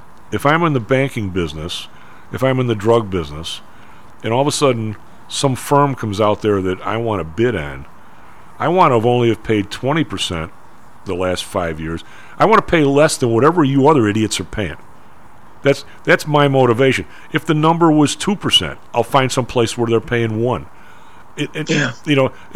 There's more to this than just the number. I mean, when I started taking taxes in Notre Dame, God knows when, we had just gone from, was it 70% corporate tax to 50%? Yeah, it got as high as 91, I think, 93, 91. And I can surely, well, there was a bazillion other deductions, so nobody ever paid that. But I can surely say that if I was going to build a building or go to a business, and if I won, you got 70% of it, and if I lost, it's all on me. That's a tough do. I mean, that's you wouldn't go to a racetrack that did that. Yeah. But now that we're down to 21%, hey, come on, it's not too much. I mean, it's not going to. You're not going to not have a business. You're not going to not have a building because you're paying 21%. It's not 70%, is it? The problem with taxing income, whether it's corporate or personal, is when you tax something, you get less of it. And then what do you do with those taxes? You give them to somebody who's not as productive, either in a corporate subsidy. Well, in theory, you're supposed to be paying for the stuff we all use. Yeah. I mean, but what ends up happening is you tax the people who you probably should be rewarding, not taxing, right? So when you tax something, you get less of it. So, and when you subsidize somebody who's not working, you get more of that, right? So what those two effects reduce the potential output that our nation could have otherwise have seen, right? Well, so you sound like now, and I'm going to insult the hell out of you by saying it. You know what you sound like? Bill Ackman. Okay. I think he said he goes. He said on TV, I should pay no taxes because I can do more good with it than you can. Okay, so how do we pay the garbage guy? How do we pay the soldier if everybody gets to do whatever they want with it? I'm saying at some level here, you got to do this. I'm not. Yeah. I started by saying I don't want to pay any more, but I'm not saying that, Tom. What I'm saying is tax each transaction. Tax the payment to the rubber company. Tax all the transactions, every transaction. And my point to Hal Snar and Dan Howe, my brother, going to go to Ireland and run it are the same people that find a way to steal now or get around the system will find a way, and it's going to cost us $1 bazillion to change from one to the other. Yeah. By the way, we already have transaction taxes. Every state has a transaction tax. We got all kinds of tax. What don't we have a tax on? I'm not talking about sales tax. I'm talking about a transaction tax. Just one simple transaction tax that's hard to get around paying. How do you define a transaction? Just the transaction. I pay $5 for a kid to mow my yard. I got to pay a 1% tax, right? Any transaction, any financial transaction that involves the exchange of money, a 0.5% tax on it. Every transaction, no matter what part of the whether it's 50 cents or 5 billion. Exactly, a 0.5% tax. Just treat every transaction as the same. Every transaction, equal treatment under the law. All right. So and then you're gonna tax your kids when you give them their allowance? Well, I mean that money is within the household. Yeah. So it has to be electronic transaction. Right. That's our first exception. Out of the 5,000 exceptions that are going to flow when we're done with this thing. Well, I mean, if I spend $20 on McDonald's, or I give them $20 and they spend the $20 on McDonald's, I mean, is there really a transaction between father and son? Probably not, okay. Right? What now in the office here? Suppose we had a Super Bowl pool. It was $1,000 a guy. Now is that a transaction and the winner have to pay again? I think so. Yeah. I don't want to be the one collecting that. Just saying. But I think it'd be a fair system. And the next thing you have to do is you have to get rid of the Fed or redefine the Fed. Why don't we just clean up the current system and say you can't say all your profits in outer Zimbabwe when all your Starbucks are here? I don't think that's going to work, because we realize that big oil, as we were saying earlier, big oil is pretty much running the show, right? I'll bet you that out of all the people that stole on taxes in the last 20 years, big oil probably pays more than anybody else. Yeah, but they're running the show, man, right? We know that with Biden's rhetoric against the crude oil and the gas thing. Well, I think somebody could come out and say they're all against, corn products because they're bad for you. They're not going to stop They're not going to stop the corn industry. People still want to eat corn. They want to eat meat. I mean, I'm saying there's only so much these guys can say with their words that don't get anywhere. But I mean, I think the next big step is we have to stop the Fed. The Fed. Either you close it down or you change its role. All you say is you don't worry about unemployment, you don't worry about economic growth, you don't worry about anything but how much M2 grows over a long period of time. And you say we want it to be at 1% because the population of the United States is growing 1% a year. So that's what you can do with the Fed. And then you take that out of the equation, and the Fed can no longer buy up all these treasuries directly or indirectly from Treasury, which creates this environment where Congress can go on a spending splurge, Democrat, Republican, and finance wars and things. Why do you have to? I guess again, we're jousting this morning, which is great. I love jousting with you. Why don't we just tell them to do their job instead of getting rid of them? Fitch. Well, no, what I'm saying is we either get rid of them or we just change their mandate. They just grow the M2. All they worry about is growing the M2. They don't worry about anything else except growing the M2 at like 1%. If the population's growing at 1%, grow M2 at 1%, and that's it, right? Get rid of all the tomfoolery. Get rid of the BLS. You can just use the M2 as your proxy for inflation. It's predictable. People look up M2. They see that it's growing at 5% annually. We know what the real rate of inflation is, or a better measure of it. And we get rid of all this tomfoolery. All right, what I'm saying, the politics here, and we have Dash here in a second, the politics here are, you and I know that.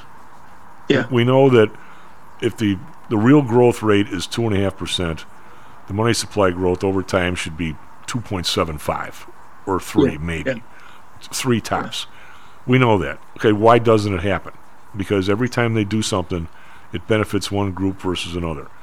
And a guy running the Fed or some guy in Congress wants to save the day. Okay, but as you recall, when this guy came into office, I'm talking about Powell, when he came into office, he started to cut back on some of the largesse of the people before him. Yeah. Right? And all of a sudden, the market, when this is the end of 2018, as I recall, remember what they call it, the taper tantrum or whatever the hell it was? Yeah. And all of a sudden, you saw him going to the White House. No, because Trump was in office. So was it 18? Yeah, it was Trump. Yeah, Trump was in office, and he came out of there, and I'm sitting there going, either he got waterboarded or he got paddled. Exactly. What was it? And from that, the next day onward, he was on with the system. Congress wants to spend $1 trillion. I'll give you the $1 trillion. He is no more. Who could you? How is it possible for a president and a Congress to put somebody in that job that was truly independent? Yeah. It's impossible.